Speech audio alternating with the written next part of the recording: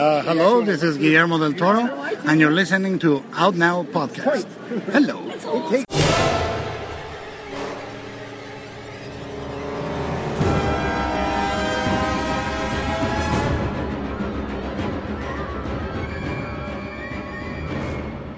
We are now recording, and this is Out Now with Aaron and Abe. I am Aaron, and Abe is unfortunately stuck at work, but Out Now is a film podcast where Abe and I normally discuss new movies weekly. However, every now and then we have these special bonus episodes, and this is October, and this is another one of our special horror bonuses. We've been doing them all this month, and they've been super fun. So far, we've talked about haunted house films, we talked horror scenes in non-horror movies, and last week we talked about Wes Craven's People Under the Stairs. So this week, we got a fun topic. We're going to go over practical horror effects. So yeah, we're going to talk about the use of practical effects in horror films. We'll talk about some very notable figures in the practical effects group when it comes to these kinds of things. And then we're going to go over some cool highlights that we can kind of name separately. But joining us, we have from the HHW LOD Podcast Network, Old Gaming Magic, and the Nothing's On podcast, finished with his 8 hours in the makeup chair, it's Jim Dietz. It's oldmagicgaming.com, but I'll let it slide. Thanks. Did I say it back? Did I say it backwards? It's cool. No worries, buddy. Also joining us from Joe Blow, covered in corn syrup, it's Jimmy O. Yeah, that's my mom. She pours it on me. It's really weird. Hey, how are you? Good. Glad to have you back. Lastly, joining us for the first time, we have from the Forgotten Films podcast, stuffing himself with fake intestines, is Todd Liebenow. Hey, thanks a lot. I'm glad to finally be on the show. I'm a longtime fan of the show, so great to be here. Yeah. No, which show were you a fan of? All of them. Oh, okay, cool, yeah. Cool, good. Very. But yeah, no, Todd, great to have you here. I've been on your program a couple of times, your podcast a couple of times, and we're on the Lambcast pretty frequently. But no, good to have you on Out Now finally. Yeah. I'm always glad to have Aaron on the show. He has been very generous with going to some obscure stuff. You know, we talked about that first installment in the abandoned Harry and Walter series of films last time he was on the show, so that was great. Yeah, for sure. But I don't know why we didn't get you on sooner. It's much easier than Jay. You're just an hour. Yeah. Here's an hour off. Yeah, there's only a 1 hour time difference between us here. He's like on the other side of the planet. So yeah. Yeah. So, oh my gosh. This just makes sense. Just have you on more often, less Jay. He's listening, so he'll I don't need to tell him. He'll just know. But no, glad to have you here, Jim. Glad to have you on as well. I'm glad to get you talking about horror movies with us. One of my favorite subjects. And Jimmy, of course, regular on these horror bonuses. Great to have you back as well. Always a pleasure, man. So let's get into this, guys. Let's see. First up is a few show notes. All the other horror episodes, they're everywhere you can find our podcast, and they're super fun, so make sure to check out the other ones as well as from the past few years that we've been doing these. There's lots of really cool, I guess, archival horror episodes that you can dig into. And next week, to finish off this month's batch of horror episodes, we're going to be doing a commentary track for the Texas Chainsaw Massacre, the 1974 Tobe Hooper classic.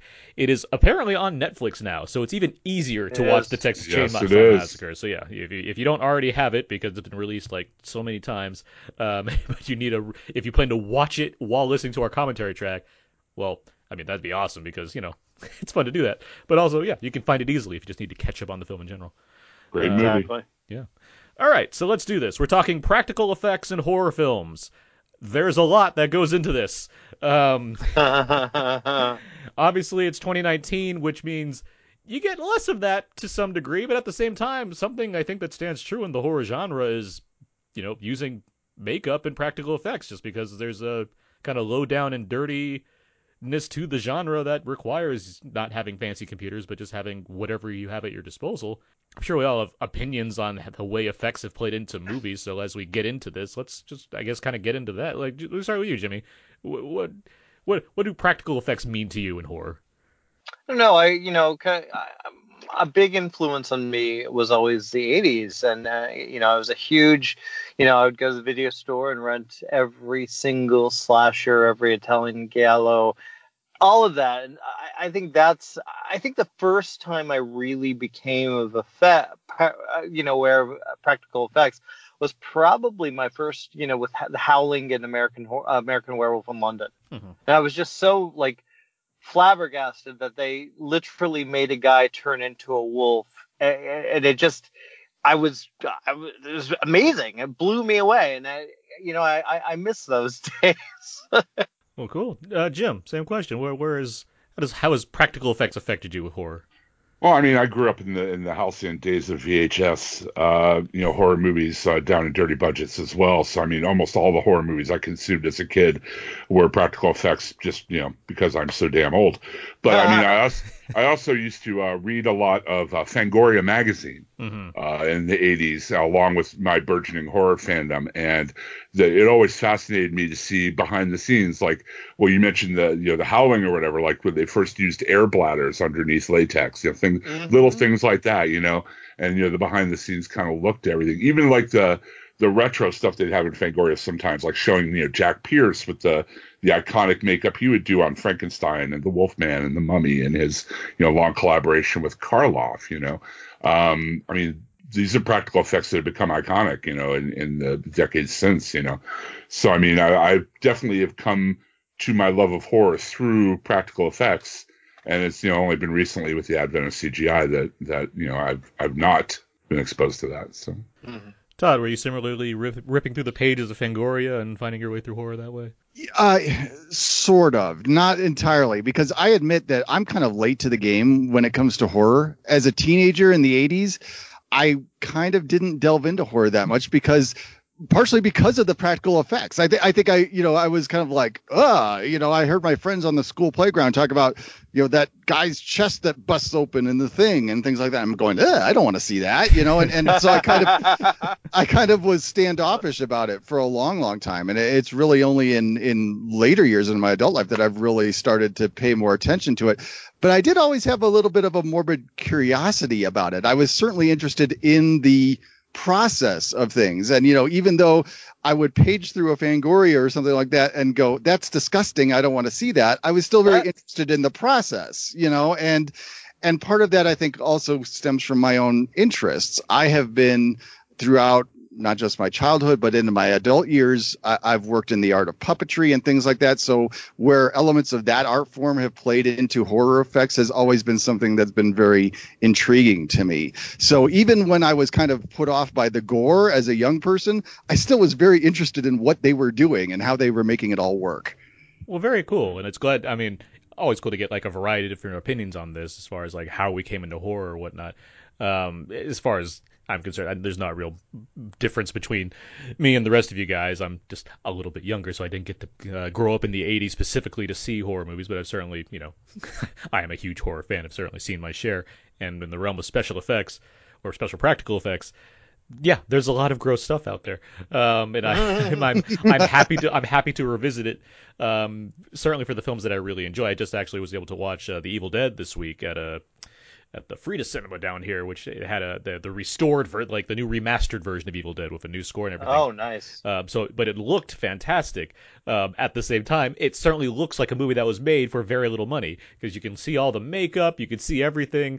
It all stands out in a very obvious way. It doesn't take away from the appeal. There's just something about what Sam Raimi did with that film where I just I have no real issue with the fact that yes, I could see that they're wearing masks or whatever other tricks they're deploying, but it's just one of many examples of like how I think Brandon Peters, who unfortunately couldn't make it tonight, he actually got a little sick, but he talks a lot about how there's a tangible quality to these effects that really makes a difference compared to certain other uses of visual effects these days, regardless of how good the CGI can be in certain films or whatnot. There's something about being able to like reach out and touch it that just makes it it gives it a whole different dimension, whether that makes it scarier or just more involving.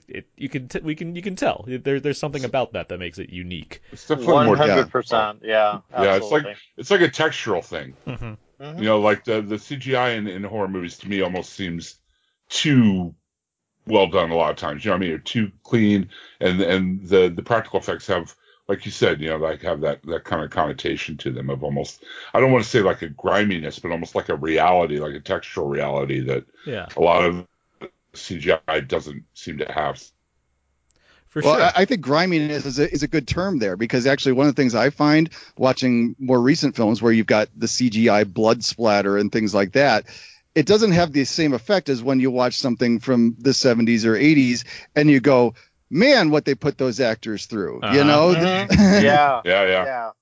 Well, hours in makeup, just the you guys are talking about texture. You can see it, you can feel it. You get like, I don't know. It's like you watch the CGI, and it's kind of frustrating actually, because bad CGI can really, really destroy a horror film. I mean, look at a lot of recent movies like that I've actually liked, and I hate to pick on this movie, but you look at a movie like Mama, which had a really good idea and a really good story, and then you have that awful effect of I agree. the character. It's like it kills the mood, man. If you had even a little practical, it would have been so much better. But I mean, there are horror movies that make the best of the CGI though too. I mean, Sure. I know it's not really a horror movie just per se, but Annihilation, for instance. Oh yeah. Incredibly haunting and horrific imagery in there, almost all CGI. So. Well, it certainly comes Yeah. down to like how directors and filmmakers are using what tools they have at their disposal. Someone like James Cameron, for example, like knows what effects work. A guy that's certainly invested himself into CGI, but certainly has this, he's responsible for Terminator and Aliens, which are very heavily practical effects. But he's a very, very I mean, he was like, when he did Piranha 2, he was actually literally making piranhas. Yeah. So he knows this stuff. He knows it inside and out effects. So he can handle it. He can do the CG and he can do practical, which is rare. And I'm Right. I'm like citing a master filmmaker. I mean, there's what I'm saying is there are directors that, like you're saying, Jim. I mean, what's his name? Alex Garland. Is it Alex Garland? Yeah. Yes, Alex Garland. Yeah, like, I mean, his previous film, Ex Machina, before that, like, they're heavily reliant on CGI effects, but they have a way of blending in just the right way, or being used just enough, or being shown in the right. Like, there's just ways to use these things that they don't intrude on the tone of what's being shown, or like make you rub you the wrong way because of how interesting the effect is or what the actors are doing around it. Where others, and when you think of, I guess we'll get to this as we kind of go through the decades, but I mean, when it comes to CGI, it's largely like monster movies from the like 90s and early 2000s when CGI is kind of really starting to come into fruition, and it's like, yeah, like The Relic, like, okay, well, actually The Relic does have practical effects. I mean, it has a mix. The Relic has some fun practical effects. It does, yeah. Yeah. It's got a mix of things, like Anaconda. What a great movie. Is like, yeah, there's movies that have like this like back and forth between, this works and then this is like a big CGI thing, and it's like, all right. But let's go back in time a bit before we get like kind of caught up to where we are now. As far as kind of when, I don't want to spend too much time because, as I've mentioned pre-air, there's literally decades and decades there's a century worth of horror films, and there's all kinds of different effects that go into making them. Certainly, of course, in every decade before the 90s. Well, with that said, getting to like early days of cinema, what do we have? We mainly have like the Universal monster movies, right? That's as far as early stages of effects, where it's reliant on Jim. You already mentioned this, like Frankenstein, the Wolfman, like putting together. Right, Jack Pierce designs. I mean, totally iconic. I mean, when everybody thinks of Frankenstein, they think of that makeup. He ended up, pairing off with Bela Lugosi for Universal's Dracula as well. Not so much prosthetic makeup for that, but just more of getting the paleness right in Bela Lugosi's face and things like that. He ended up collaborating with Karloff again on The Mummy, creating that look for him. Very very influential. I mean, he was the guy. There was really no prosthetic makeup other than what he was doing back in that time, and Jack Pierce was definitely the the pioneer of that for sure. Those makeup effects are still so effective. I love that era with the Universal monsters and some of the films that kind of surround it that aren't Universal, where they have just such wonderful makeup effects that still hold up to this day. The one that jumps out to me always, as great as Frankenstein is and Dracula and the Mummy and those, the one that always jumps out for me for makeup effects of this era is Island of Lost Souls, which is so often ignored. The Charles Long version, yeah, I mean it's my favorite version of the Island of Dr. Moreau story, and has some great performances in there. Bela Lugosi among them, under just a ton of makeup. You hardly recognize them at all. But I think that's one of the great things that works with this era is that it's not just the makeup effects, but you have some brilliant actors underneath it that are really knowing how to make the makeup effect work to its fullest advantage. Right. Absolutely. I imagine I only know.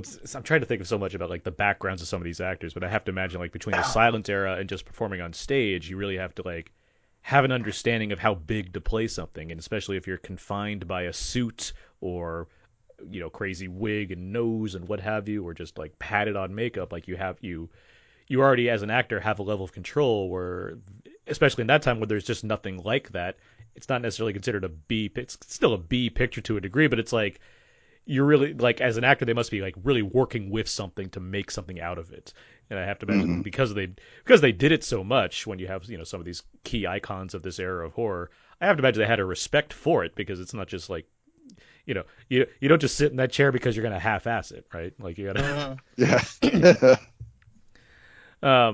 let's see. We're talking about the 30s so far. I mean, there is like significant stuff in the silent era as well. I mean, the Phantom of the Opera is like among those. Nosferatu. Oh yeah. Cabinet of Dr. Caligari Yep. in there, yeah. But yeah, I want to keep moving. So yeah, let's see. After moving into the 40s, we get more Universal monster stuff, really. That's when the monsters kind of went from scary to goofy too. Yeah. And they start making movies with Abbott and Costello and things like that. Yeah. Well, and if you're talking effects in that era too, I mean, we've kind of jumped over King Kong there. Yeah. Very important when it comes to the effects, Yeah, the stop motion practical effects, obviously. I mean, if you want to talk about practical and like tangible, you can really see just all the detail, all the personality that goes into it just comes from the way the fur moves and what have you. Like there's plenty there. And that, obviously that played a huge role in. Oh, totally. Willis O'Brien is a real pioneer in that, and opened the way for people like Ray Harryhausen and other people to really take advantage of that stop motion in a thing. Also in the 40s, we see a lot in the 50s in monster movies, the process shot, or the matte shot, where we see people in the foreground, but in the background we see something giant, like an ant in them, or a tarantula in Tarantula, as you were, or whatever. But that was the real staple of horror movies in the 50s, especially the big monster movies. I mean, people started being afraid of nuclear stuff. We went from like the old world superstitions in the 30s to 50s being the atomic age, and we have a whole new set of horrors to go with that. And a whole new set of special effects to get those across. Yeah, in addition to that, you get Vincent Price and Castle, like they're starting to do their thing as well. Obviously, I can't go without mentioning Godzilla, who comes in, and Suitimation becomes a huge thing for the kaiju cinema that comes around, and certainly keeps becoming more and more of a thing throughout the 60s and 70s. Because I know we all have certain picks that we're going to get into, so I don't want to go too far into detail. I'm just trying to get to significant things that happen in the effects world at this point. 60s, yeah, pretty similar to what's going off the 50s. 70s, we start getting bloodier, I think is the best way to say it. For sure. Yeah. And way more realistic too. I would actually, I think George Romero should be actually mentioned for Night of the Living Dead. Sure. Obviously. But that kind of leads into the 70s as well with Dawn of the Dead, of course. Night of the Living Dead was 68, so yeah, that totally makes sense. Yeah. But as things get bloodier too, I think it's important to mention the Hammer influence of things too, because Hammer definitely stepped things up when it came to the bloodiness and such. And using like really small effects to great detail, like the contact lenses Christopher Lee would wear as Dracula in a Hammer movie, for instance, things like that. It wasn't really dependent on special effects as much as a lot. But then in the 60s, and I would definitely put it at Night of the Living Dead, you see this pivot from like the more fantastical horror to like more realistic horror in the 70s, with like Halloween, and all Texas the slasher picks, Texas Chainsaw, things of that nature. So, again, we see the fear shifting with the times, We start hearing about the advent of serial killers, and lo and behold, we start seeing them on our screens, And you get your mix of like Well, religious horror and still factors into like The Exorcist or The Yeah. Omen, like Totally. Mhm. or even right. Yeah, I even was just Carrie going to to a throw that degree. out. That the 70s had a lot of the supernatural, the satanic panic, that type Oh, of thing. yeah. Mm. And then you get a giant blockbuster like Jaws, which relies on a huge practical effect that That because never worked. it works. It's so effective because of how little the effect actually worked in filming it. So yeah, Yeah, right. but yeah, the '80s, yeah, then things take a turn towards the slasher fare, as well as the gore between the aforementioned Evil Dead and things like that, and obviously like Friday the 13th and Nightmare on Elm Street, where things get fantastical in the same at the same time they're getting bloodier and more, not necessarily sadistic, but certainly more engaging with how can we dismember or ruin bodies in various ways. The 80s, too, Yeah. is like the time when it's almost like the heyday of practical effects. You Yeah. got Rob Bottin, you got Rick Baker, all those guys doing their thing. And I mean, we see, first prosthetics. We see Yeah. things like that at first, all kinds of firsts in special effects. I mean, I'm sure we're going to talk about it later, but look at The Thing from John Carpenter. I mean, Oh my gosh, yeah. I mean, how many different ways did that innovate with special effects? And it just I feel like that was really like almost like the high watermark, in the 80s and 90s for practical effects in the horror movies. Not trying to focus Mm. on CG, but I mean, think of like The Thing and Nightmare on Elm Street. Look at the original or at least the '80s versions of those movies versus the CG enhanced versions of the remakes, Hmm. where I mean, among other reasons, that's a huge part of why those movies are. I don't even like talking about them, like The Thing and Yeah. Nightmare on Elm Street. Like I'd something. honestly forgotten about the remake of The Thing until you mentioned it. Yeah, yeah. Well, they're all called the same thing, Yeah. so it doesn't help. The but with like Nightmare particularly, something that like Freddy coming out of the walls in a practical manner. How do you mess that up in a remake where they're like, well, we'll just use CG this time, and somehow they like wrote that off and are like, well, I guess we nailed it. Like I don't know how. I don't know how that movie got to theaters with that version of that sequence, and everyone's thinking, yeah, this is a better version of what they did in '84. Like it's nonsense to me, and it doesn't seem like it'd be. It seems like it'd be cheaper just to do the same effect again. So I don't know what the logic was there. But get to the '90s, it's still just a continuation of the '80s. I mean, you For sure. talk about the heyday. It's just everything that worked then just looks slightly better now in the '90s. Or like it, you have things like what Candyman or the Child's Play sequels, among others. I mean, we've talked about '90s horror before and what's there and what isn't. But I mean, you're still getting kind of the in a time where CGI and CG enhanced things are entering the fray, you're getting like the best versions of prosthetics, the best versions of a lot of the things that were already kind of working quite well. 2000s, yeah, there's more CGI stuff, but there's certainly, like the zombie genre makes a comeback, and Hmm. the fortunate thing about zombie movies is you generally get a lot of practical zombies out of them, and so there's a lot of like elaborate effects to make the faces look dilapidated, or cut off an arm here or there, or have just people being eaten and devoured by whatnot. That's where we kind of saw the movement back by some filmmakers too toward practical effects away from CGI. Because remember, CGI peaked in popularity, and then I know Christopher Nolan and other filmmakers were kind of not turning their back on it, but going back to practical effects to try to get that feel, like that visceral feel that we were talking about earlier. Credit Michael Bay where it's due. His Platinum Dunes company, like, however the quality of the films are, it tends to have a blend of things. I mean that Friday the 13th. God, that was a long time ago at this point. Like Yeah, it really was. Really was. that and like the Texas Chainsaw like there are movies that I mean, they have some, they got a budget so they can work with some other effects as well, but they certainly rely heavily on, practical stuff. Um, and even now, I mean, where, Blumhouse is cornering the market and they're, they shoot in 3 rooms and don't cost very much money, so you don't have to like rely on too many fancy effects. There's more camera tricks than there are like practical things going on. And then Right. you get some stuff. I mean, we were talking about what Midsommar earlier, like that movie. Mm. I mean, it's a mix of visual trickery as well as you got a person getting a hammer to the face. It's a very old effect Oh idea. my gosh. Like, Yeah. doesn't have to go too It's far out of there.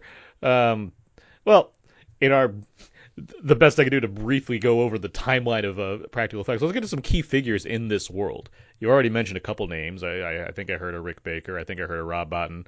There's certainly plenty of other notable names as well. Where do we want to start with this, guys? We mentioned Romero. How about Tom Savini? I was going to say, Savini, I know Savini personally, so if I don't mention him, he will literally come to my house and hurt me. I've had friends of mine graduate his school, and I put one of his movies in my 5 that we want to talk about or whatever. I mean, talk about an innovator in that field for sure. Yeah. I mean, definitely Yeah. mention. Yeah. And just ask him because he'll tell you. No, he's a talker. No, he's a great He's a person. legend in his own mind. He really is. But all of these effects guys tend to be talkers. They all tend to have, they do. But they have a lot of stories to tell. Yeah, well, sure. Savini, best known for what the Dead series, from Dawn of the Dead onward, or at least Dawn and Day. Sorry, I just stumbled. What's the other? There's another there's a lot of them. There's Savini. What? Of Savini's work? Yeah, Savini. Gosh, why am I blanking? No, not only did he collaborate with Romero all those years, but he also has his own school of makeup and effects right now. A couple of my friends have, but I mean, Dusk Till Dawn, he was in that, of course, as Sex Machine. Well, yeah. Savini is a good actor. I enjoy Savini as an actor. He has a good screen presence. He has a fun screen presence. It's great to see. People forget he was in actually non-horror. He was actually in Perks of Being a Wallflower. So. Yeah. Very different kind of movie for him. Right. In Romero's Night Riders, he's the highlight of that film for me. Oh, for sure, for sure. But I says here, he worked on Friday the 13th, Maniac. The Burning, Creepshow. I was going to say The Burning is one that I had on my list of potentials to talk about here today. So yeah, we'll throw that out now. The Burning has some wonderful Savini effects in it. Yeah. Yeah, the rap scene is it's like if you ever want to show people a great sequence in a horror film, the rap sequence in the Burning is just beautiful. So I didn't know this. He did the effects for Killing Zoe. Oh, really? The Roger Avery film. Yeah, wild, huh? I'm sorry. That sounds like Avery and Tarantino were like, we can get Savini in this, and they like. Yeah. I was gonna say I had actually not seen The Burning until last year, and I was not. I was not familiar with like the key sequence that happens, and I was like messaging Rand. I was like, this movie's pretty fun, and then it gets to the raft sequence, and I was like, this movie's crazy. Like this part's insane. Wow. Oh my! It's like this quadruple or quintuple murder that takes place. It's wonderful. And it's a criminally underappreciated film. I mean, I think agreed. The problem is that it came out, I think, exactly a year after Friday the 13th, and you got a similar premise. So it's so overshadowed by that film. I got to be honest. Some people may find this heresy, but I like The Burning better than the original Friday the 13th. It's written by Harvey Weinstein. Yes, it is. Yes, it is. I don't think I disagree with you there, Todd. Like, because I'm not the biggest Friday fan, but I also I always like the really Friday the 13th Part 2 better than the first one. See, I'm a like Friday the 13th. Like I love Friday the 13th, every single one of them, even the really crappy ones. So like I love The Burning, I love Madman, I love Just Before Dawn, all that shit. And but I have a soft spot for Friday the 13th and Mrs. Voorhees. I don't know. I love that movie so much. But The Burning is amazing, and it has Holly Hunter and George from Seinfeld. So there you go. Yeah. Fisher Stevens is in it. Yeah, there's a bunch of people in there. There's a bunch of people in that one. Let's move on. Rick Baker. Let's talk about him for a bit. Okay. I mainly want to get to him because we're all going to talk about American Werewolf in London. I mean, that's we might as well just throw that one out there right now. Not familiar, never heard of it. No, yeah, what's that? It's amazing. I've said this before, but it's amazing to me that somehow that 1981 film has not been topped in terms of werewolf transformations. I mean, no, not at all. We've gotten like 6 underworlds or whatever. It's like, but everything like it's such an amazing sequence that rightfully won an Oscar because it's not just the fact that he turns into a werewolf; it's how painful it looks. It like it looks. Oh yeah. It looks Yeah. like a terrible thing to happen to somebody, and just the use of the way the hands change and the hair appears and the face extends. Everything about that is just like brilliant in a Well, movie it is that. it's very uncomfortable to become Yeah. a werewolf. Trust me on this one. I'll take your word for it. Well, and not just the werewolf effects in that film, but the stuff that they do to Griffin Dunn in Oh my God, American yes. Werewolf. Oh yeah, there's some great Too. zombie stuff in that movie. I know. There's Yeah. great everything in that movie. That Yeah. movie is perfect. I'm Yeah, it sorry. actually- That's it's a against- perfect film. Arrow's It's one- releasing it on a new Blu-ray release like in the next Oh, cool. week, and I'm very much looking forward to getting that because Yeah, Nice. there are so few movies that straddle that horror and humor line. I mean, I could think of like that and Evil Dead, maybe Shaun of the Dead. But yeah, American Werewolf in London, classic. Well, Yeah. and while we're on the subject of Rick Baker, I mean, I guess call this a film or don't call it a film. Take your pick. But one that had a big influence on me when it comes to Rick Baker is the music video for Thriller. Oh yeah. Oh yeah. No Oh doubt. yeah, for No, sure. I wrote a whole article last My year that goodness. was like why Michael Jackson's Thriller is one of the best horror movies of all time because it's pretty absolutely. brilliant in that I regard. will never forget the hype around that week they premiered that video. There was like a 2-hour making of special, Mhm. and oh my god, it was the media event that Halloween. But yeah, no, it's terrific as far as like just seeing the different design. And I mean, he's using like the same thing he did for Werewolf essentially. So it's just like, yeah, get Rick Yeah. Baker on this. I can understand why John Landis is like, yeah, this makes sense. Come on, Michael, let's do Mhm. it.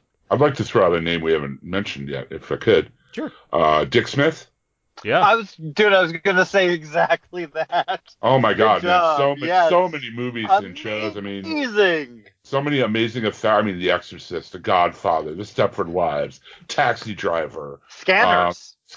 Yeah, well, I didn't want to mention that because it's on my list. Oh, But fair. I mean, We'll get there. all these movies, The Hunger, so many.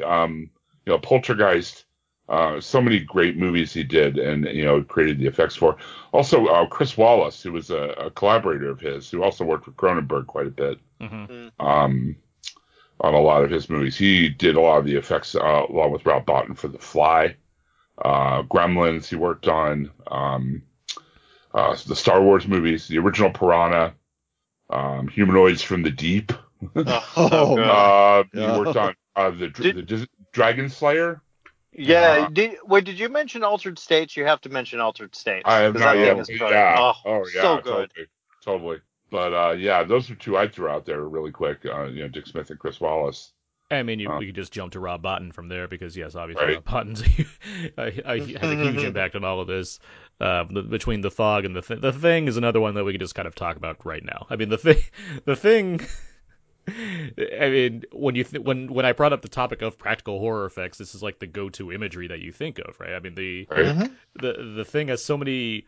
It's not just like things you understand, but things you've just never seen before. Like just the way dogs turn into crazy plant creatures, or the head that turns into a spider, or the thing that, I mean, I'll just get to this now because I have other picks, but I mean, the thing on my list, the thing that gets me every time when I watch The Thing is the defibrillator scene. Like, every single time I'm like, it just catches me off guard. I don't know how it does it, but it just works. Like, it's just an amazing piece of business where he's just like, you're so I guess you're just so into the story. You're so into like what's going on with the characters that you're just not expecting an entire chest to open up just then, let alone eat the person's arms. It's insane. It's amazing. He's still doing. He just did work on Game of Thrones just 5 years ago. Wow. So many movies in between. I mean, obviously, going back to 1978, King Kong. Yeah, him and Rick Baker working on King Kong. Yeah. Well, he also was he. No, I'm thinking of someone else. There's one film I got to get to later, but it's.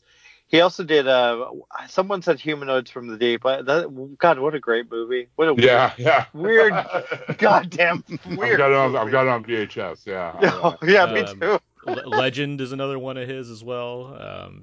The Howling too that you mentioned before. Yeah, The Howling. Yeah. RoboCop. Yeah, he's a big Verhoeven guy because he has RoboCop, Total Recall, and like Basic Instinct. Like he was all over those. And Deep Rising, which we've done a commentary track for. Yeah. Let's see who else. Stan Winston, of course, comes to mind as well.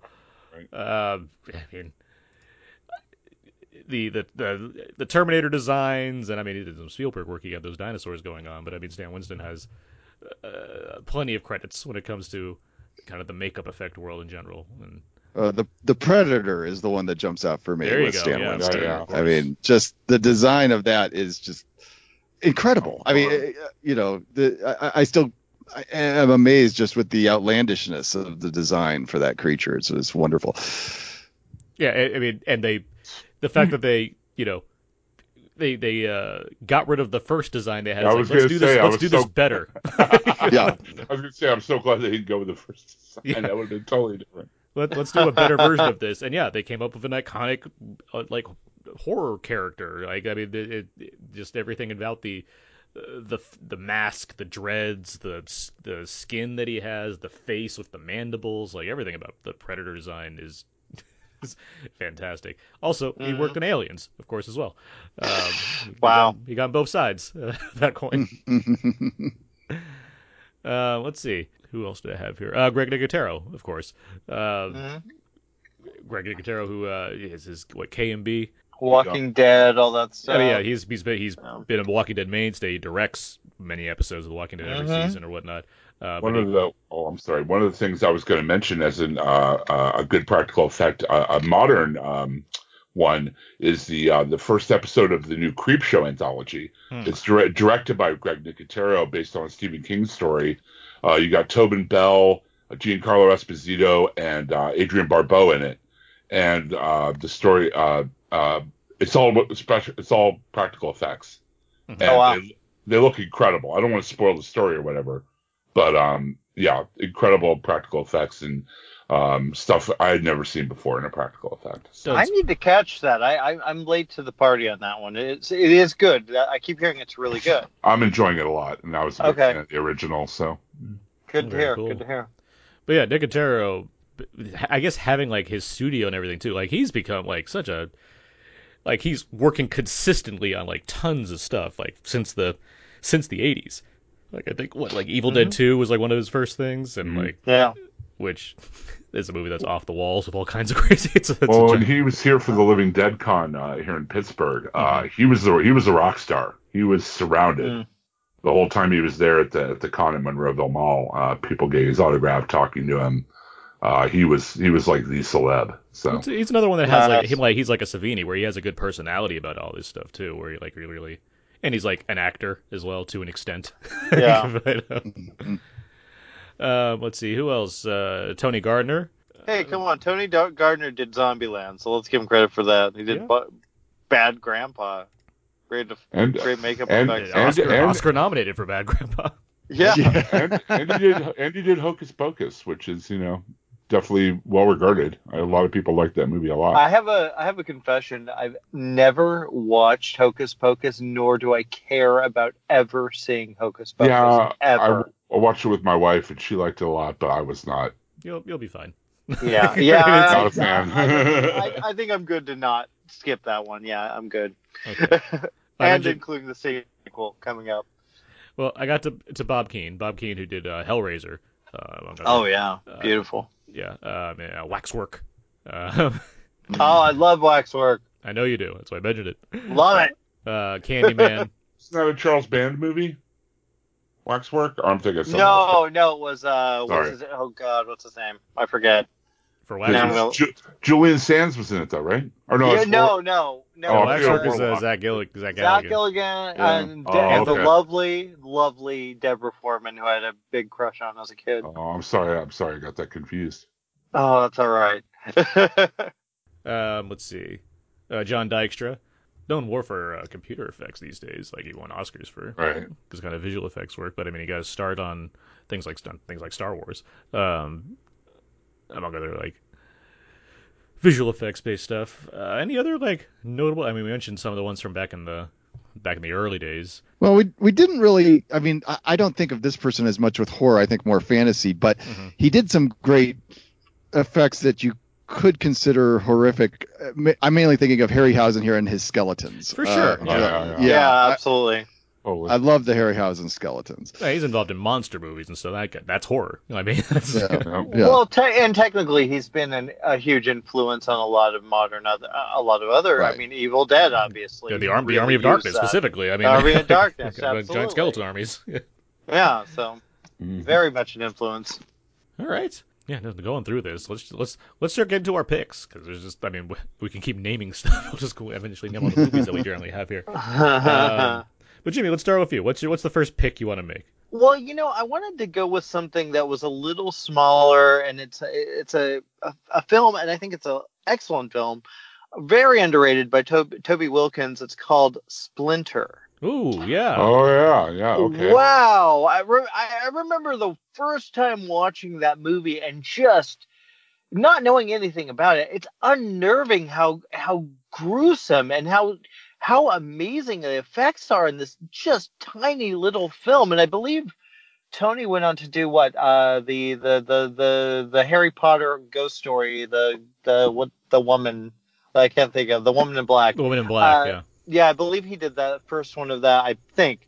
But yeah, this movie it's just a little tiny film, but it had some of the best effects, practical effects I'd seen in a long time. It's one of those rare movies. I don't even know. It's hard to find too. I don't even own it, but It it's used to be one that I've streaming a seen. lot.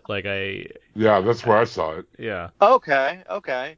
Great cast though. You have Shea Whigham. You have good actors, but it's just a small little film. Just an amazing movie though. I highly recommend people seek that out. The way the monster like forms Well, it's is just interesting that the director of Splinter is also, or Toby Wilkins, you're talking about. He's also a visual effects guy. yeah It makes absolutely. sense, So yeah. he has like And you can 30 tell. visual effects credits and 13 directors. So he Yeah. definitely would have an eye for how that would work and stuff. Yeah, and that movie, please seek it out. Splinter is a great one for Halloween. Sound design was key in that one, as I read. Oh I God, haven't yes, seen so that in good. like probably a decade, but yeah, I remember the sound in particular because you have to, based off what's going on in that film, you really have to like get into it on that level. Man, that's an Um, uncomfortable movie to watch sometimes. It's just gruesome.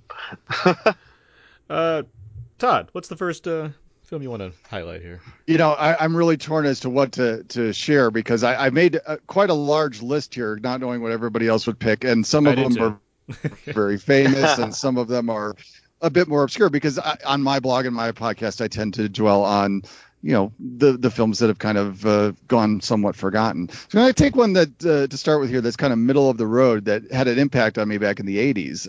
But The Gate is one that.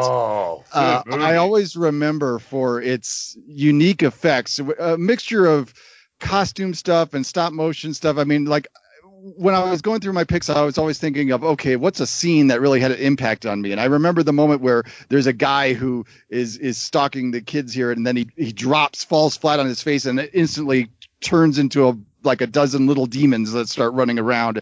And it's like, you go, whoa, when you see that as a 13-year-old, you're like, that's amazing. They do that. And so, yeah. And The Gate is just, it's a fun 80s story that involves a gateway to hell in a kid's backyard and playing records backwards to summon up demons and crud like that. Classic. So but the Gate is just so much fun. It has some wonderful practical effects that were, probably pretty low budget efforts there to pull them off, but they work incredibly well. Very cool.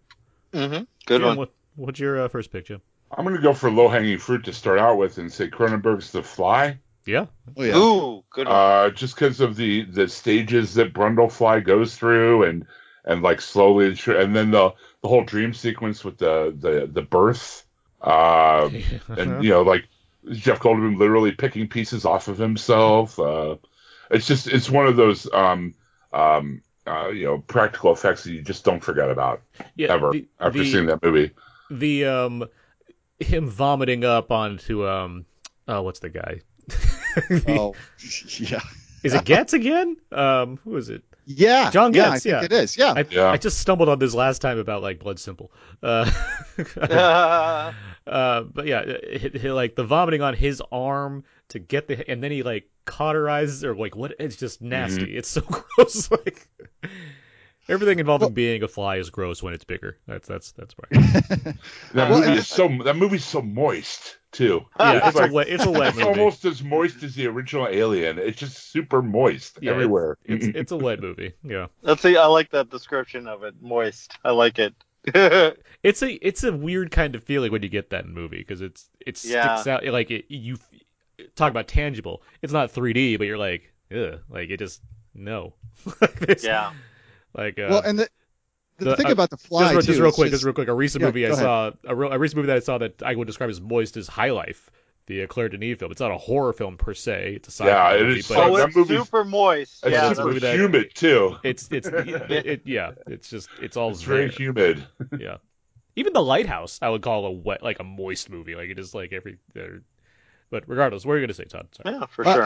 I was gonna say the Fly is, it's a movie that you could very easily, try to accuse of just being gross for the sake of being gross, but it's not. The emotional impact of all those effects that they have here and what they play into the story and where it goes, it's not just about doing the grossest thing possible on screen, which kind of leads in well.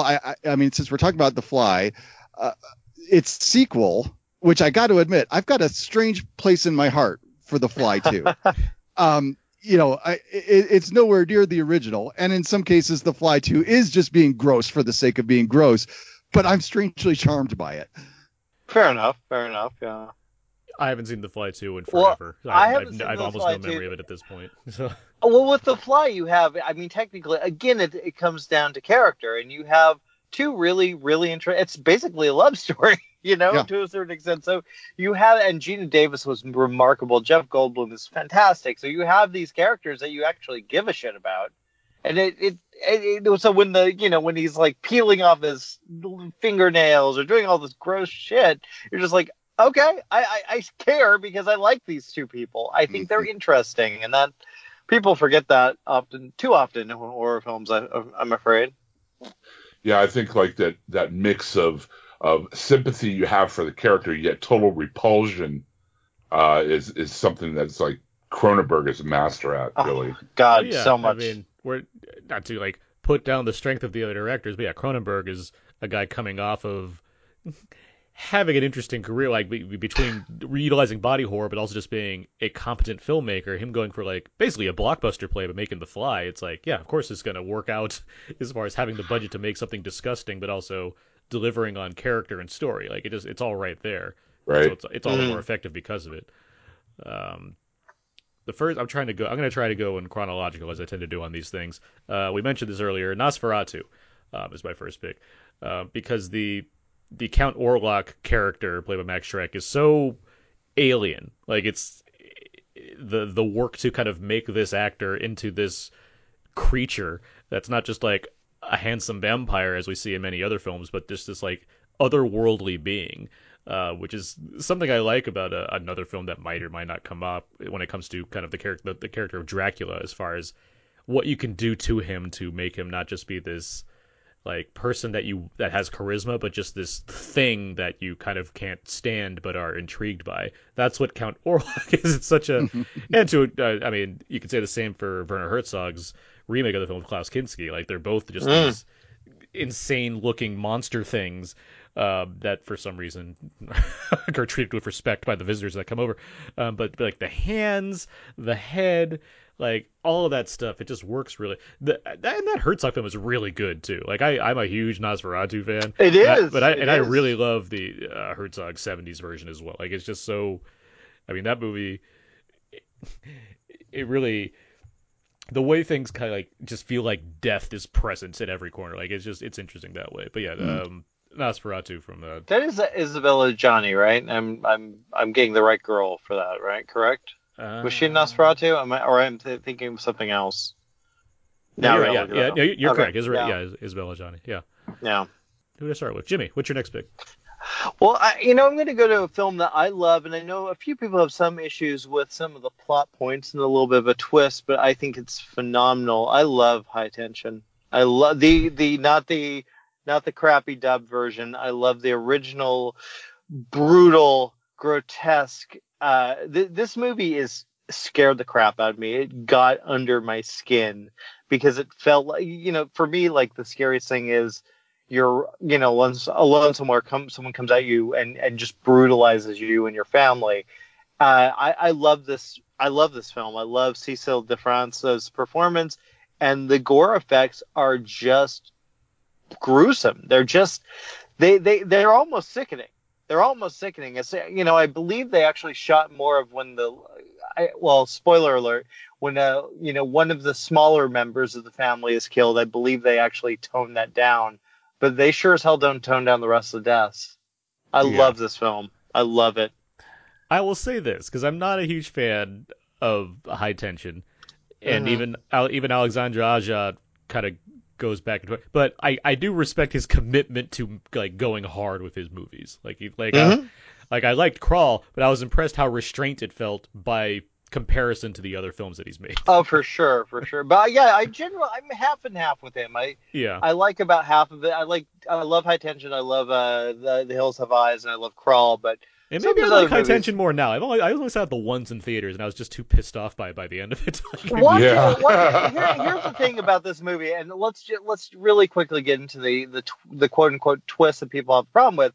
People are like, oh well, there's no truck, there's no this, there's no that. Yeah, because a serial killer is saying that, oh, this is what happened. That's the way I look at the film. It begins her telling the story, blah blah blah. Henry Lee Lucas didn't tell the truth when he was investigated. Most of these guys don't. So I'm kind of willing to let that slide a little bit because this is her quote unquote, that's how it happened for her. So and her performance is outstanding. She's so good in that movie, and that the scene with the dad is just wow. That just got under my skin. I love this film. It certainly had moments that I recall, like you're saying, Cecil de France is very good in it. I don't deny that, and I do like there's a kind of there's a propelling thing going on with like using Muse on the soundtrack or whatnot when there's like a chase aspect to the film that I recall that worked pretty well. And that song is perfect. Yeah, it's perfect for it. Which I believe ends the film as well too. Like it just kicks back in. Speaking of which, we didn't actually get to this, but like Alexandre Aja, speaking of effects that kind of came back, and we were talking about how practical effects kind of came back into play in the 2000s and onward. Aja is a part of what they called the Splat Pack, where you had him and Neil Marshall and Eli Roth, of course, and Rob Zombie and Darren Lynn Ballard. We didn't talk about the Saw movies at all, by the way, as far as practical effects go, but yeah, those are movies that heavily rely on practical effects. Yes, I did. I don't know if they're going to come up or not, but yeah, Darren Lynn Bousman and James Wan by default, and Lee Lonnell, I guess, too. They all kind of fall into this category of guys that were really making gory horror movies. Like they didn't cut down on like what they needed to say about this in this area. But anyway, Todd, what's your next pick here? Well, I'll go to to use that term again, low hanging fruit here. I'm going to go with Poltergeist. Nice, yeah. Nice. And specifically, again, what kind of shaped the movies that I picked here were a moment or two that really jump out at me. And of course, with Poltergeist, it's the face ripping scene, which, again, remember, Poltergeist is rated PG, It's scarier than most movies. Yes, it is. It's messed up. And, I can remember being around at that time when, this came out, within a month or so of E.T. and they were billing it as, it's another Spielberg movie. And all the parents took their kids to go see Poltergeist, and it was terrifying. But yeah, even beyond that, there's other effects in that movie that, just still hold up incredibly well to this day. And, part of it is just the way that they work, the storytelling with the effects, and it all works together in a great way there. But yeah, specifically that face ripping scene is just so shocking when it comes up. So good. Especially a PG movie, PG.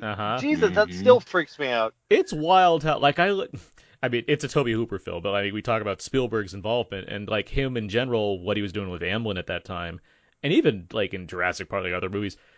It would be so easy for him to pull like a Zemeckis and just be like, I'm just gonna put my effort into a horror movie for a couple months. He would make such a great just straight on horror movie if he wanted to. There's so many times in his films where he just he's like, I'm just gonna go a little bit further. So Raiders, when they're in the tomb and there's skeletons around Karen Allen, he has them grabbing her and stuff. It's just little touches like that where it's he knows how to work a crowd if he really wants to. That whole story about Jaws where he shot that scene where Ben Gardner's head pops out of the ship, and he's like, I can do this better, and he did it again just because he knew he would maximize the scare factor. It's like he would so be able to just crush a horror movie if he really wanted to. But Yeah, meanwhile, his involvement working with Tobe Hooper, they made a fucking great movie with Poltergeist, because that movie is terrifying for a movie designed for families to go and enjoy together. I know we talked about it a few weeks ago on our haunted house episode, but yeah, I mean, it is like those performances from Joe Beth Williams and Craig D. Nelson, like they're so key to why that film works so effectively. Again, it's about the characters. Yeah. You know? Plus, you throw her in the water, and the bodies. Again, that seems like another like. What if the bodies just started the skeleton bodies just start floating up in the pool? Like, why not? And they're like all on her, like they like she can't escape them. Even though they're like lifeless skeleton things. And supposedly actual skeletons, according to the legend. Yeah. Are they? Aren't they? I don't know. Because they were cheaper than buying fake skeletons. That was the whole story. Yeah. Jim, what's your next pick? I would have to go. I just saw this documentary the other day about this movie, so I'm going to go with the chestburster scene from Alien. Nice. Absolutely. I just again, it's iconic. It's a scene that I remember when the scene came out. It was too graphic to show on TV, too graphic to even talk about, blah blah. And then nowadays you see it on the afternoon on TNT and like a clip show or something. But Alien and Halloween are generally like the first horror movies I remember seeing, and that scene left an indelible mark upon me that I'm never going to get rid of. So I had to mention it. I mean, what can you say about that? Hasn't already been said, though. I mean, so. Quick story. When I was watching that when I was a kid with my family on, at home. I remember my aunt hadn't seen it. That scene came up, and literally, she's sitting on the floor. Suddenly, she flew up 5 feet in the goddamn air, jumping up, freaking out. And I was like, "Oh my god, this movie's perfect." I had to. I have a short story too, real quick. I had to campaign my dad for weeks to let me go see it.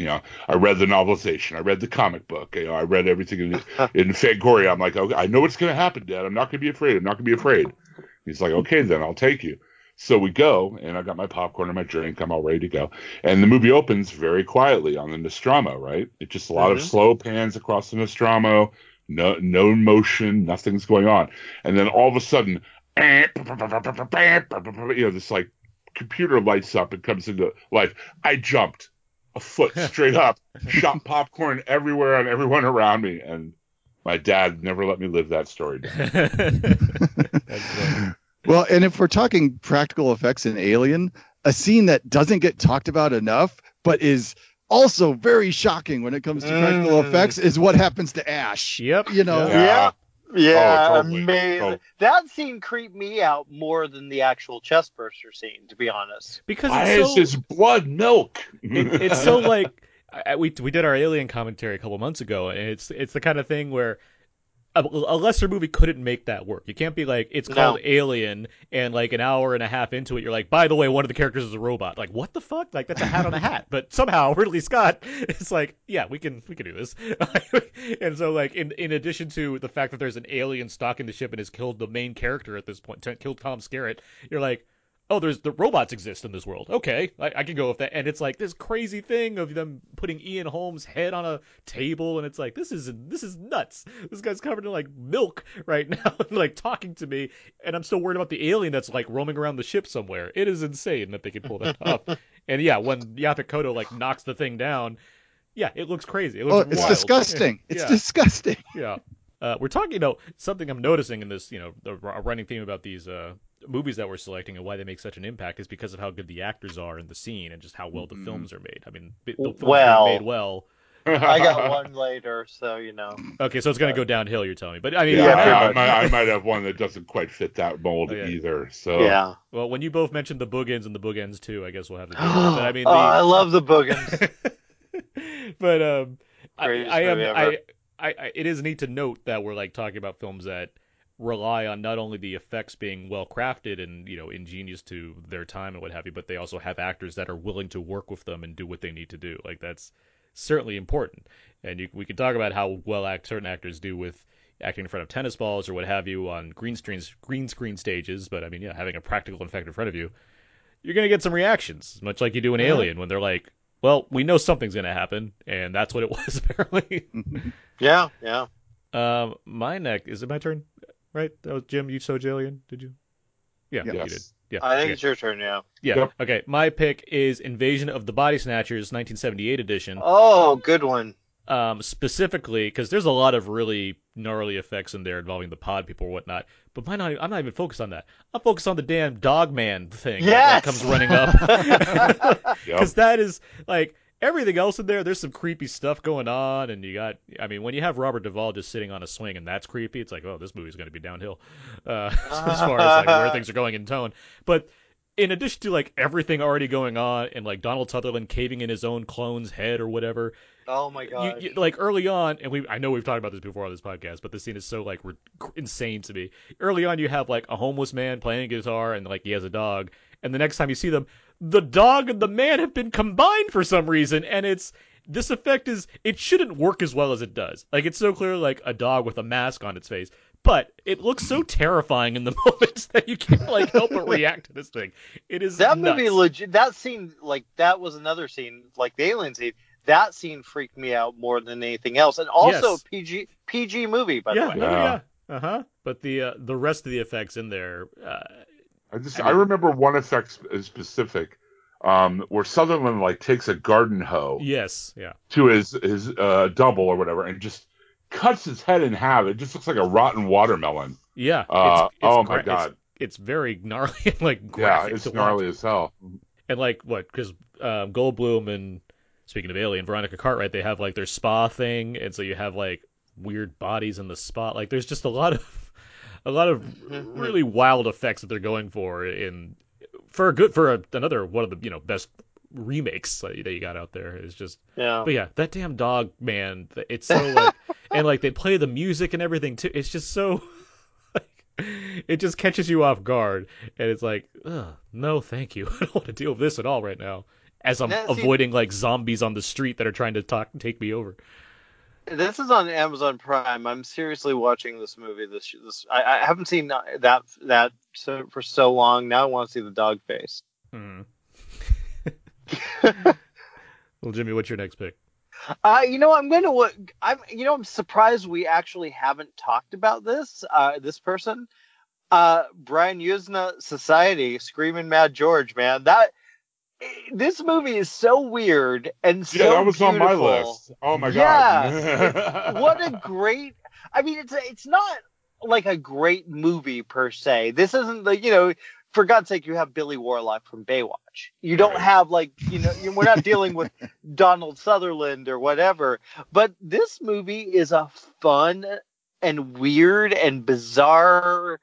I love this film, and some of the effects are just, oh God, sickening and uncomfortable. But I love the whole kind of. It's a great satire on wealth. It's a great satire on the rich feeding off of each other.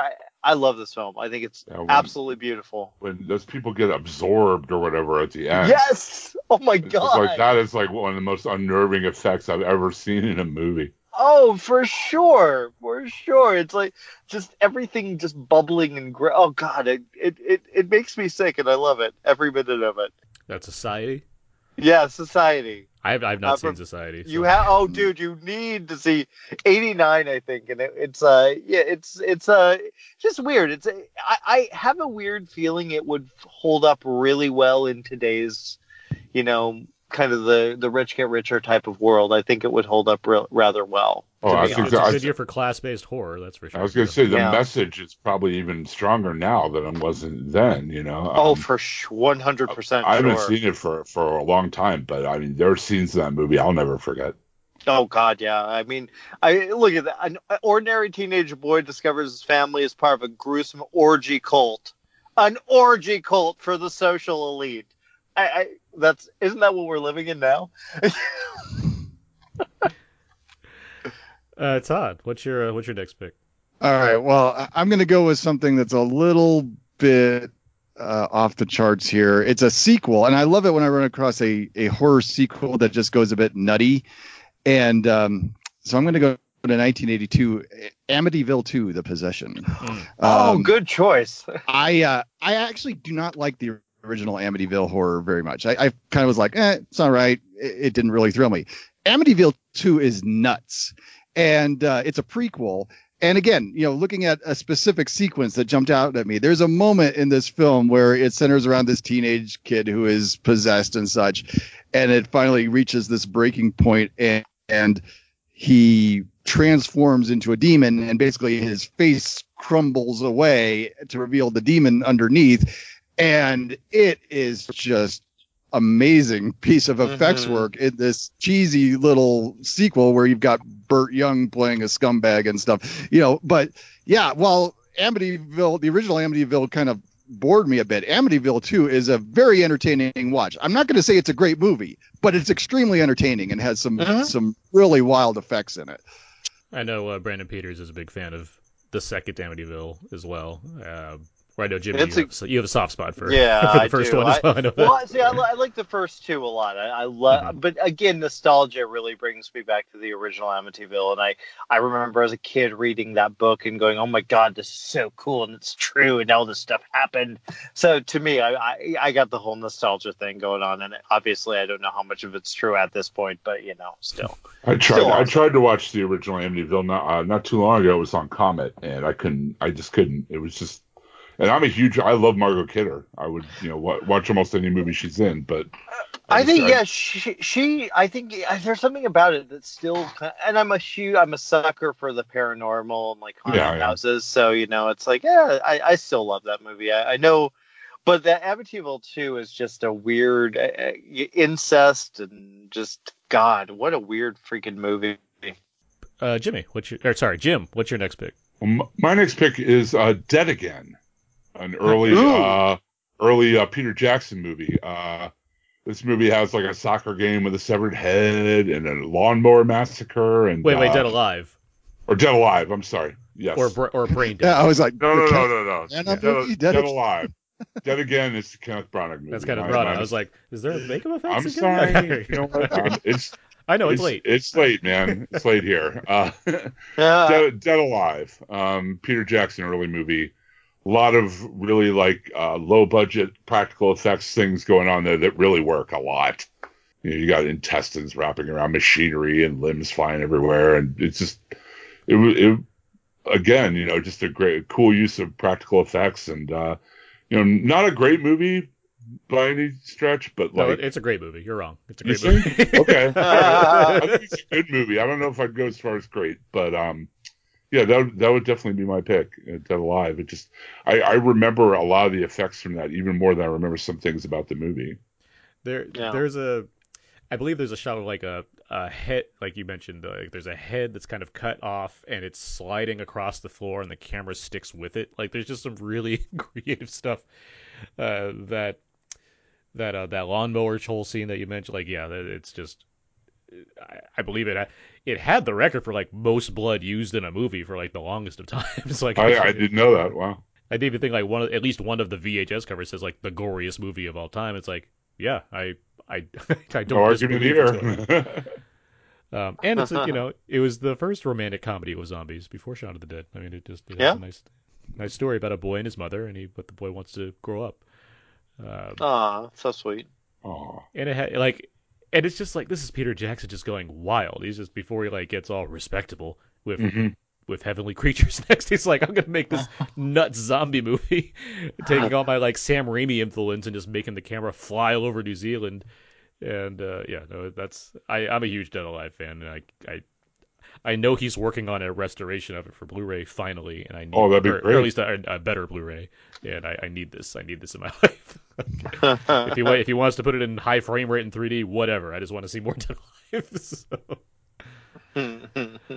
The next film I have on my list is Day of the Dead. Nice. Good one. Yeah, that's a good one.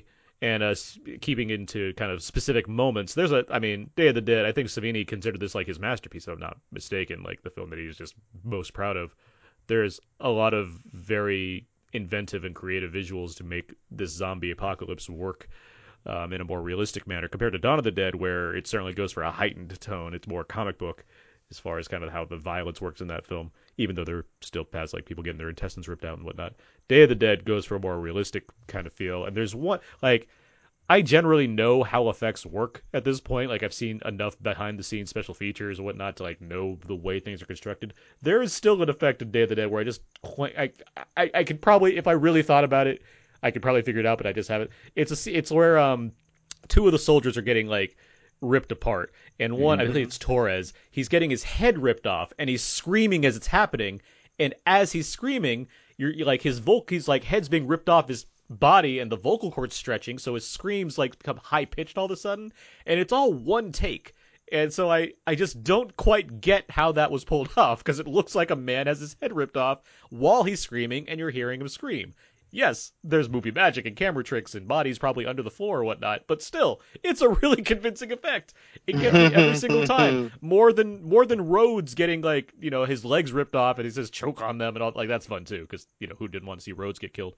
But this crazy head effect is just wild to me. I think the other one gets like his eye like ripped off, like his like face just gets like torn out. There's a lot of just insane zombie effects in this movie that I'm really happy to revisit every time I watch that movie. And of course Bud, who doesn't like Bud's lovable. who doesn't like him as he tries to shave and whatnot. Aww. Good stuff. Day of the Dead has everything, everything you want in a Yeah. doomed zombie scenario. Jimmy, what's your next pick? Well, I'm going to go a little more recent than I've been going, and let's, one of my favorite remakes, Evil Dead. There's a lot of practical in that. And God, that is a gruesome movie for a pretty big released R-rated film, and it did very well in the theaters. And my God, there's some just brutal stuff in that film, like the slicing the tongue, the cutting off the arm, the end scene is like a freaking orchestra of just a symphony of just bloodshed and oh God, it's beautiful. It's a beautiful film. I gotta say, and I just rewatched Evil Dead recently. I was on a podcast talking all about the Evil Dead series, so I was like, I'm gonna watch Evil Dead because I haven't watched it in a while. I watched the uncut version, which I mean is just really effective. But there's that whole sequence at the end where it starts raining blood. When It Chapter 2 was coming out, Jessica Chastain's all like, I think we've used like the most blood ever in one of our scenes. I'm thinking, bullshit, Jessica Chastain. I'm sorry, but like, I thought the same thing. There's more blood in this movie than it's just gruesome, but this is also another one that has a couple really good performances too. And I love this movie. I think it's great. What I think works about it is that it holds on to a tone that was in line with the first movie. It's the first one, as much unintentional comedy as there may be now and humor. It's still trying to be a gruesome and grueling horror experience, which is what this one's trying to be. That said, the score of this movie is so like over the top, where it's like, of course there's humor in this. I mean, as serious as it is to watch Jane Levy push a X-Acto knife against her, like cutting and like split it in half. It's like it's still like wildly over the top in a way where it's like, well, I'm having fun. But yeah, that's a fun movie. It's just really, really, really, really, it's really brutal. Yeah. One of my it was on my list too. One of my potentials, and the scene I was thinking of particularly is when they're in the bathroom and the one girl gets possessed and she starts cutting her face just off, and it's just really gnarly. And then the other guy comes in and she's attacking him, and like she's like stabbing in a bunch with the needle. Like there's no rest period for the people that get affected by this stuff. No, there's not.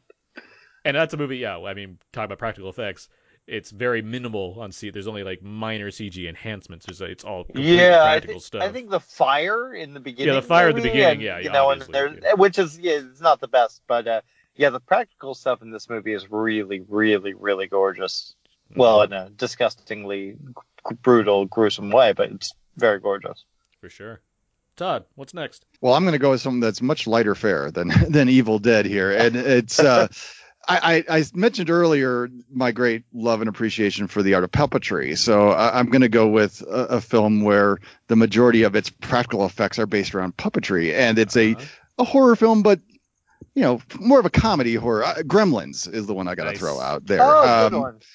And, I mean, first of all, it's just so fun. I love the way that Joe Dante, puts his kind of cartoon inspired sensibilities into this. I mean, we all know Joe Dante is very influenced by like the Looney Tunes style and things like that. And I think that comes through in the way the Gremlins are presented here. But there's also some great gruesome effects in here. I mean, again, I focus on these moments, and the microwave scene in Gremlins just had a big impact on me as a young person.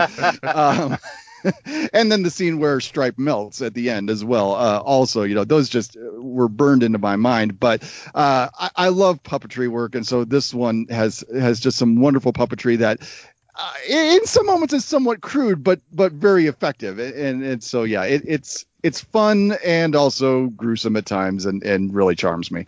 Yeah, my lovely girlfriend and I, we recently watched Gremlins, and it. Again, that tangible thing, you like just looking at these little monsters, it's like they're so real. Like, it's just the amount of work that goes into making them feel like they're actual like little creatures that are running around is astounding. Like, it's great work to fully realize this concept of these little mogwais and then later gremlins coming to life or whatnot.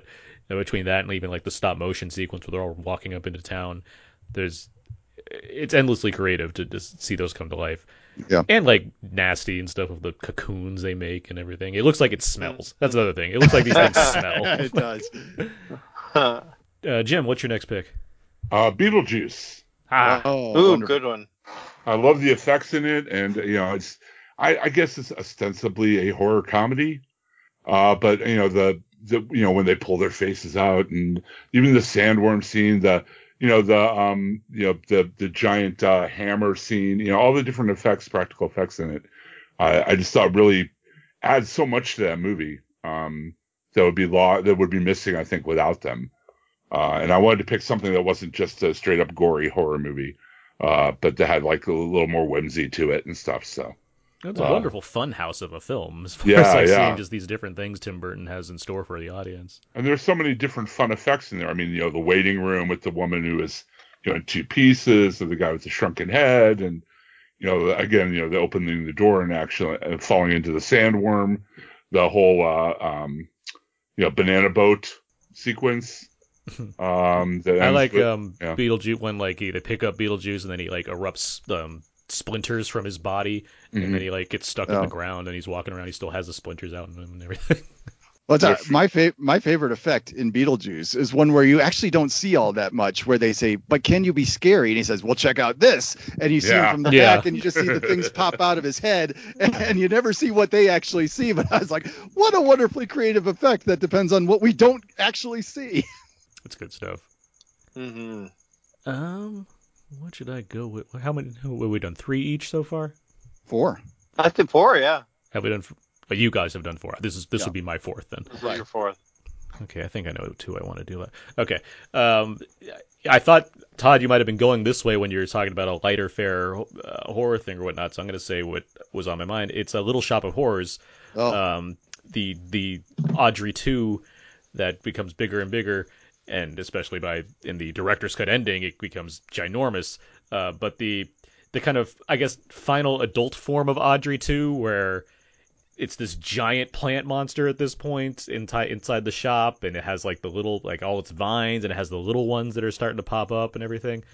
I was watching, Anna and I were watching this, I think a couple years ago at this point, and our friend of the show, Scooter, came over, and who had not seen Little Shop of Horrors. He was baffled by the fact that this was a practical effect. He couldn't believe that this wasn't computers, just because of how like wildly inventive it was to make this giant plant that seemed like it was speaking and moving its tongue around and everything.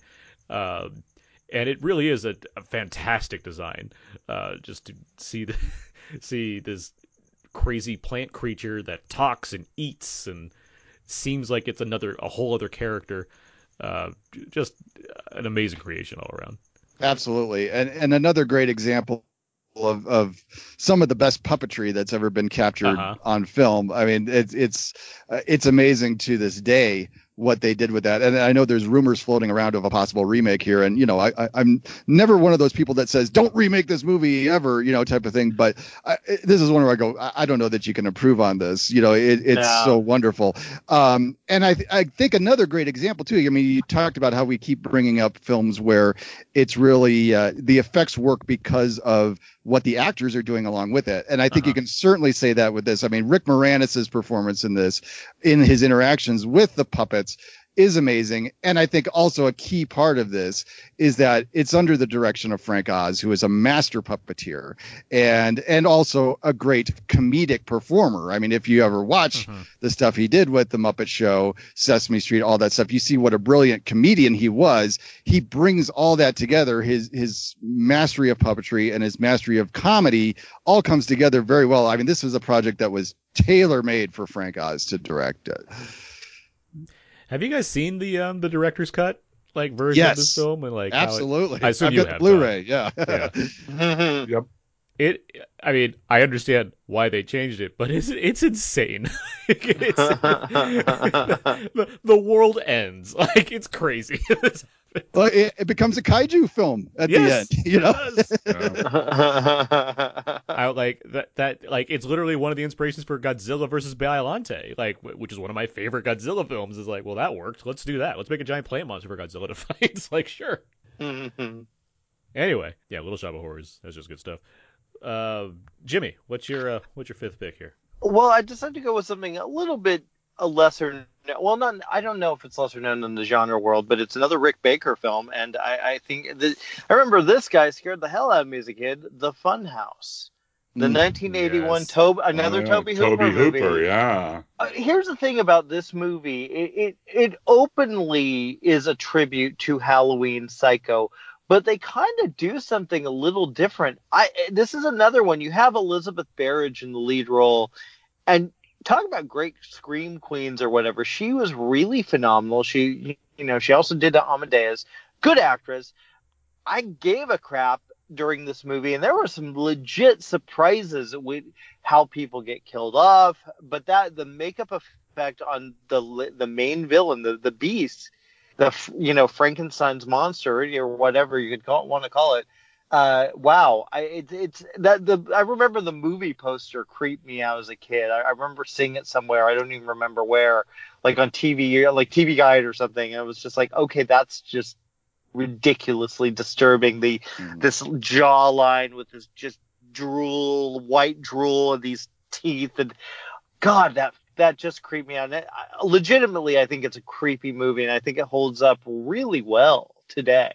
It's an unsettling film for sure. Oh, for sure. Yeah. The scene that really got me is, when I saw the trailer at one point, when she's down on the floor and you see the ladder just right in front of her, just drop down, and the guy jumps out. I'm just like, okay, that movie messed me up, and I like the character of the guy too, because you're dealing with the guy that's just, he's just an abused monster, and he's not really terrible, but it's a classic take on the modern day Frankenstein's monster in a funhouse setting. What's not to like with Rick Baker and Tobe Hooper? You can't go wrong with that film. The Funhouse is super fun. I really like the Funhouse a lot. Me too. I'm happy that I have that Screen Factory Blu-ray for that. I'm jealous I didn't get it yet. Todd, what's your next pick? Since it's the last one here, I think I'll go for something really strange. And this is a low-budget film.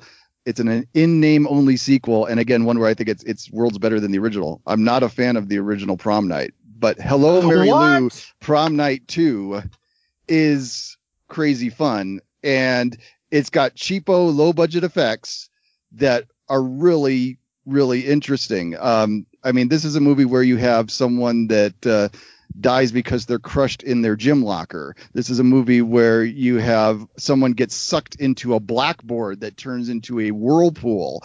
I don't know how they pulled off some of the stuff they do in this cheaply made Canadian sort of sequel to Prom Night, but it's a whole lot of fun. And it's one where you just kind of sit there and try to figure out how they pulled off some of these wild effects. So yeah, it's a movie that doesn't get talked about very much, but definitely seek out Prom Night 2. I like it so much better than the original. Oh gosh, I don't know if I would say that because I love the original, but yeah, that's a good choice. I love Prom Night 2. Hello, Mary Lou. I know Brandon's on your side on this one. He doesn't like the original that much either. I'm a Jamie Lee Curtis. Anything she was in from that decade, I love. Period. Don't at me on that, because everything. Terror Train, Prom Night. I was gonna say we're all big fans of Terror Trains. I mean that's Terror Train's awesome. Yeah. Well, yeah. I know that's on Amazon Prime, I believe. Hello, Mary I Lou think it Prom may Night be. too. It is. Yeah, I just watched it recently. There's a lot of these are on Prime. It's actually pretty surprising how strong their horror lineup is. Yeah. Jim, what's your pick? I was going to go with Dawn of the Dead, but since you already mentioned Day of the Dead, I'm going to shift over to another Cronenberg and go with Videodrome. Ooh, good one. It's the where he grows the VCR slit in his stomach to put the tape in, and the Long Live the New Flesh, when he makes love to the TV with the undulating parts with Debbie Harry's face on it and stuff. I mean, there's some really unnerving practical effects in that movie, and I know Cronenberg often goes to the body horror quite often, but there's some like images in that really stuck with me that were very much practical effects. So I'll go with that. Although everybody here in Pittsburgh will get mad at me for not mentioning a Romero film. So, but I was gonna go with Dawn of the Dead. I mean, the biker feeding scene in Dawn of the Dead. Machete to the head guy. A lot of great scenes. Hare Krishna Zombie. Hare Krishna Zombie, of course. I'm literally 10 minutes from the mall where they filmed it. But yeah, so I guess I'm cheating by having two. So sue me. My last pick. I got a lot of options here, but I'm gonna do this one. It is Slither, James Gunn's Slither. Specifically the Grant monster that Michael Rooker's character turns into, which is a very elaborate effect that I know caused him a lot of actual pain to be in, but he suffered through it to make this weird like slug blobby monster. We didn't talk about the blob at all, by the way, too. But this like slob monster thing. In a movie that's full of like disgusting slug creatures or whatnot, there's some CG stuff here or there, but there are a lot of practical gooey things that take place, and just a really terrible deer fight that's hilarious to watch. And James Gunn is happy to make fun of himself for going through it in the commentary track for that movie. But yeah, the Grant monster, just the look of Michael Rooker's face as he's like has all this prosthetic all over him. And like his smile's all extended and it's gross, but it's just really it stands out to me as far as thinking of like actors turned into monsters for the sake of a movie. And I just really like Slither. It's just a fun movie. All right. What else, guys? I know I have other things on my list here, but any honorable mentions you want to shout out real quick? Well, I do want to pick one. I want to give one film that Jason actually mentioned a shout out. Because it's the only film, and I'm trying to think who all worked on it, because I'm blanking at the moment, but the transformation scene in Starman. It is the only time that Rick Baker, was it Rick? Wait, hold on. I'm going to check, because I'm going to get this wrong. It was Rick Baker. It was Dick Smith and Stan Winston. The only film they worked on together on. And apparently there is a longer version somewhere, or there was a longer version of his transformation from little alien Boop to giant Jeff Bridges. But I believe Jason asked Carpenter if we'd ever see it, and apparently we wouldn't. So, but I that's pretty cool that the three of them working together on one film that's not horror. No, for sure. Yeah. Amazing movie, though, by the way. Yeah, I was happy it finally came out last year, and I watched it again for the first time in ages. And that's another one where just such great performances from both Jeff Bridges and Karen Allen in that film. Oh, so good. Yeah. I'll throw out the decapitation from The Omen. Yep. Oh, good one. David Warner. Yeah. And just because of its pure nuttiness, I also have to mention the basketball sequence from Wes Craven's Deadly Friend, which just is so crazy. And then I also wanted to give a little love here to a sequence that is kind of a celebration of practical effects. It's from a movie that's not a horror movie, but is all about two guys here that love horror movies. But I love the sequence where the class all dresses up with the horror effects from Summer School with Chainsaw and Dave. God, yeah. So That's such a fun movie too. I love that sequence. I'd have to add, Cabin in the Woods has a surprisingly amount of practical effects in it. I don't know if you've ever seen like the making of documentary of that, but almost all the monsters in that movie were practically made. They were not CGI. Yeah, I have the art book for that film, and yes, there's tons of things that they like stacked into this movie. It's so unassuming on the outside, but it like has so much going on. Bring on the merman. And Bring on the Merman. And I would also mention The Cook, the Thief, the Wife, and his lover. God, it has some like horrific effects in it. Not really a horror movie per se, but definitely some horrific things going on in there that are really well done. Peter Greenaway film. Hard movie to watch, but really, really well done. Yeah, totally. So I'd mention that too. I got a number here. I'll just kind of slide through them. But Eraserhead has that damn baby thing. Oh, God, yeah. That David Lynch won't tell anyone how he made it. Night of the Living Dead has the whole eating sequence where they're just eating the remains of the burned bodies, and you're just seeing zombie action in its purest form right there. What else here? Life Force. It's got space vampires, guys. Matilda May. Who can forget? Let's see. Evil Dead has the whole pencil in the original Evil Dead has that pencil in the ankle bit. That's like really gross to watch. Zombie 2 has that splinter in the eye sequence. Oh gosh, yeah. That's a good one. So that's everything. We covered everything else. But yeah, just a lot of good stuff there. And yeah, any other thoughts that we've kind of we can get into as far as this goes before we wrap it up here?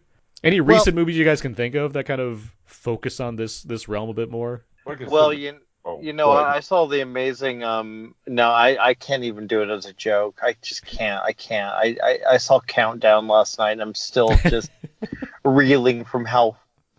I can swear, right? Yes. How motherfucking bad that piece of shit was. It looks terrible. God. It looks really bad. It's worse than you can imagine. It is the dumbest. And the thing is, they're not bad actors. It's not badly directed. But my God, choose a fucking plot. So yeah, don't go to see that. Any good movies you can think of from recent years? I would mention the Creepshow series that's on right now. Sure. Very, very good use of practical effects. There are digital effects in it, but I'm sorry, I'm totally blanking on it now. Talk to somebody else. Come back to me. Well, I think you mentioned earlier Midsommar, which is a great movie, and some really brutal, gruesome effects in that. Not your typical horror film, but it's a really fantastic film. I one of my favorites of this year, to be honest. Todd, were you saying something before you? Oh no, I don't really have anything to add on new movies because I very rarely get to the new releases in a timely way. But what I was starting to say was that I like that we kind of hinted at this earlier that we're starting to get to a point now where I think filmmakers are starting to come to a nice middle ground, a good balance between the practical and the CGI, because there has been this resurgence of people saying, oh, we got to get back to practical. But yeah, there's budget and stuff. It's cheaper to do the CGI stuff. If we can find you a nice happy marriage there, it's like how, I've got my Amazon Music that I'll play songs on, but I've still got a bunch of vinyl records here that I like to pop on every now and then. It's a good mix.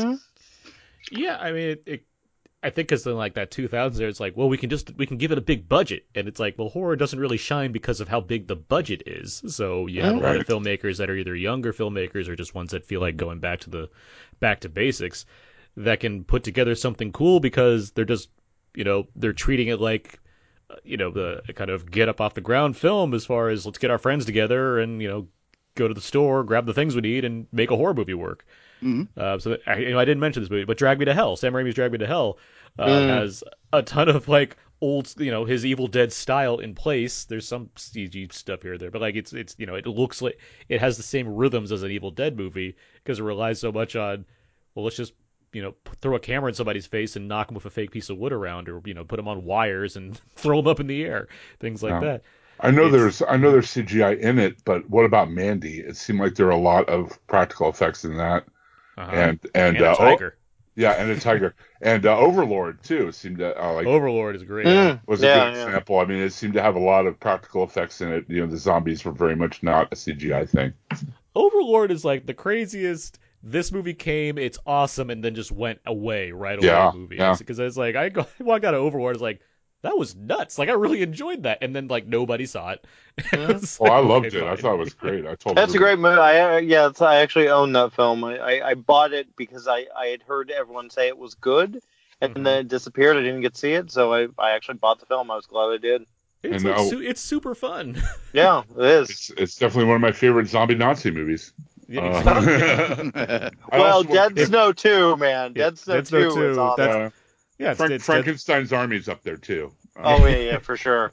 I also wanted to mention one of my favorite horror movies from last year had almost, what effects were in it were practical. The Clove Hitch Killer. Really, really low key movie about a teenage boy who thinks his dad might be a serial killer, and just again, it's more about the characters than the effects. Absolutely. So. Yeah, it's still one I want to catch up with. I haven't been able to see it yet, but I know you've been talking about it a lot, and I want to catch up with it at some point.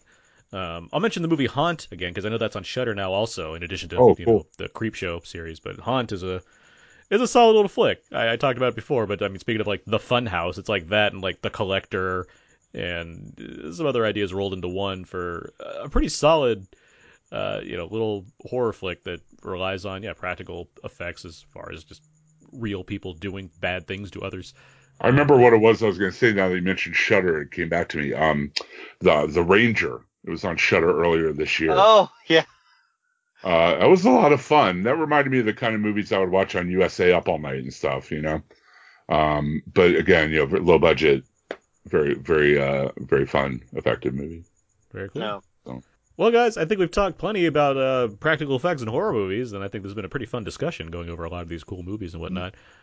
With all that in mind, let's wrap things up here. Where can people find more of your guys' work online? Let's start with you, Jimmy. Where can people find more of you? You can find me on Joe Blow. You can find me on Arrow in the Head. And I don't know when this is airing, but I will be on Meet the Movie Press tomorrow with Scott Menzel and Simon Thompson, and we are going to be having Alfonso Gomez-Rejon to talk about his new Current War, which I'm really excited about because I really enjoyed. So there you go. You can watch it later after this airs. Todd Liebenow, where can people find more of your work online? Yeah, my site is Forgotten Films. That's at forgottenfilmcast.wordpress.com.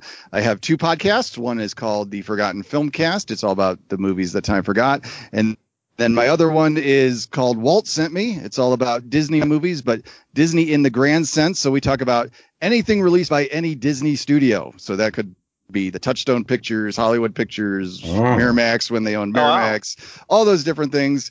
So check those out. You'll find them on all the places you find podcasts. Very cool. Real quick, Jimmy, you mentioned Alfonso Gomez-Rejon's going to be on the show. I thought I knew that name was like because he directed Me and Earl and the Dying Girl, but he also directed the Town That Dreaded Sundown. Yeah, which is excellent horror film. That is talk about a great remake because it's a sequel/remake and it does it beautifully. Well, very cool. No. Jim Dietz, where can people find more of you? HHWLOD.com. You can find myself and Aaron sometimes talking about The Walking Dead on the Walking Dead TV podcast. Weekly on the Nothing's On podcast on the Taylor Network of podcasts. You can listen to our film and TV news and talk there. And oldmagicgaming.com is our live D&D podcast channel. Every week we put up a new D&D game with a soundtrack and sound effects, make it more like theater of the mind. And every Friday we have a new one up. So oldmagicgaming.com. Check that out. Nice. Very cool. You can, I'm writing over at WeLiveEntertainment.com and WhySoBlue.com. You can find me on Twitter at AaronsPS4. You can find all the other episodes about Now with Aaron and Abe on iTunes and Spotify, Stitcher, Audio Boom, everywhere you can find our show. Feel free to follow us on Facebook, Instagram, and Twitter. It's all various forms of Out Now Podcast or Out Now _podcast. You know where you can find our show. Thank you, Jim, Jimmy, and Todd for joining me this evening to discuss practical horror effects. Thank you. Yeah, thank you. Me. Yeah, it was fun. Yeah, glad to get you guys on here. Glad to be doing all these fun horror episodes for the month and for the year, essentially. And I look forward to finishing it all off next week, talking about Texas Chainsaw Massacre. But until next time, until then, so long and goodbye.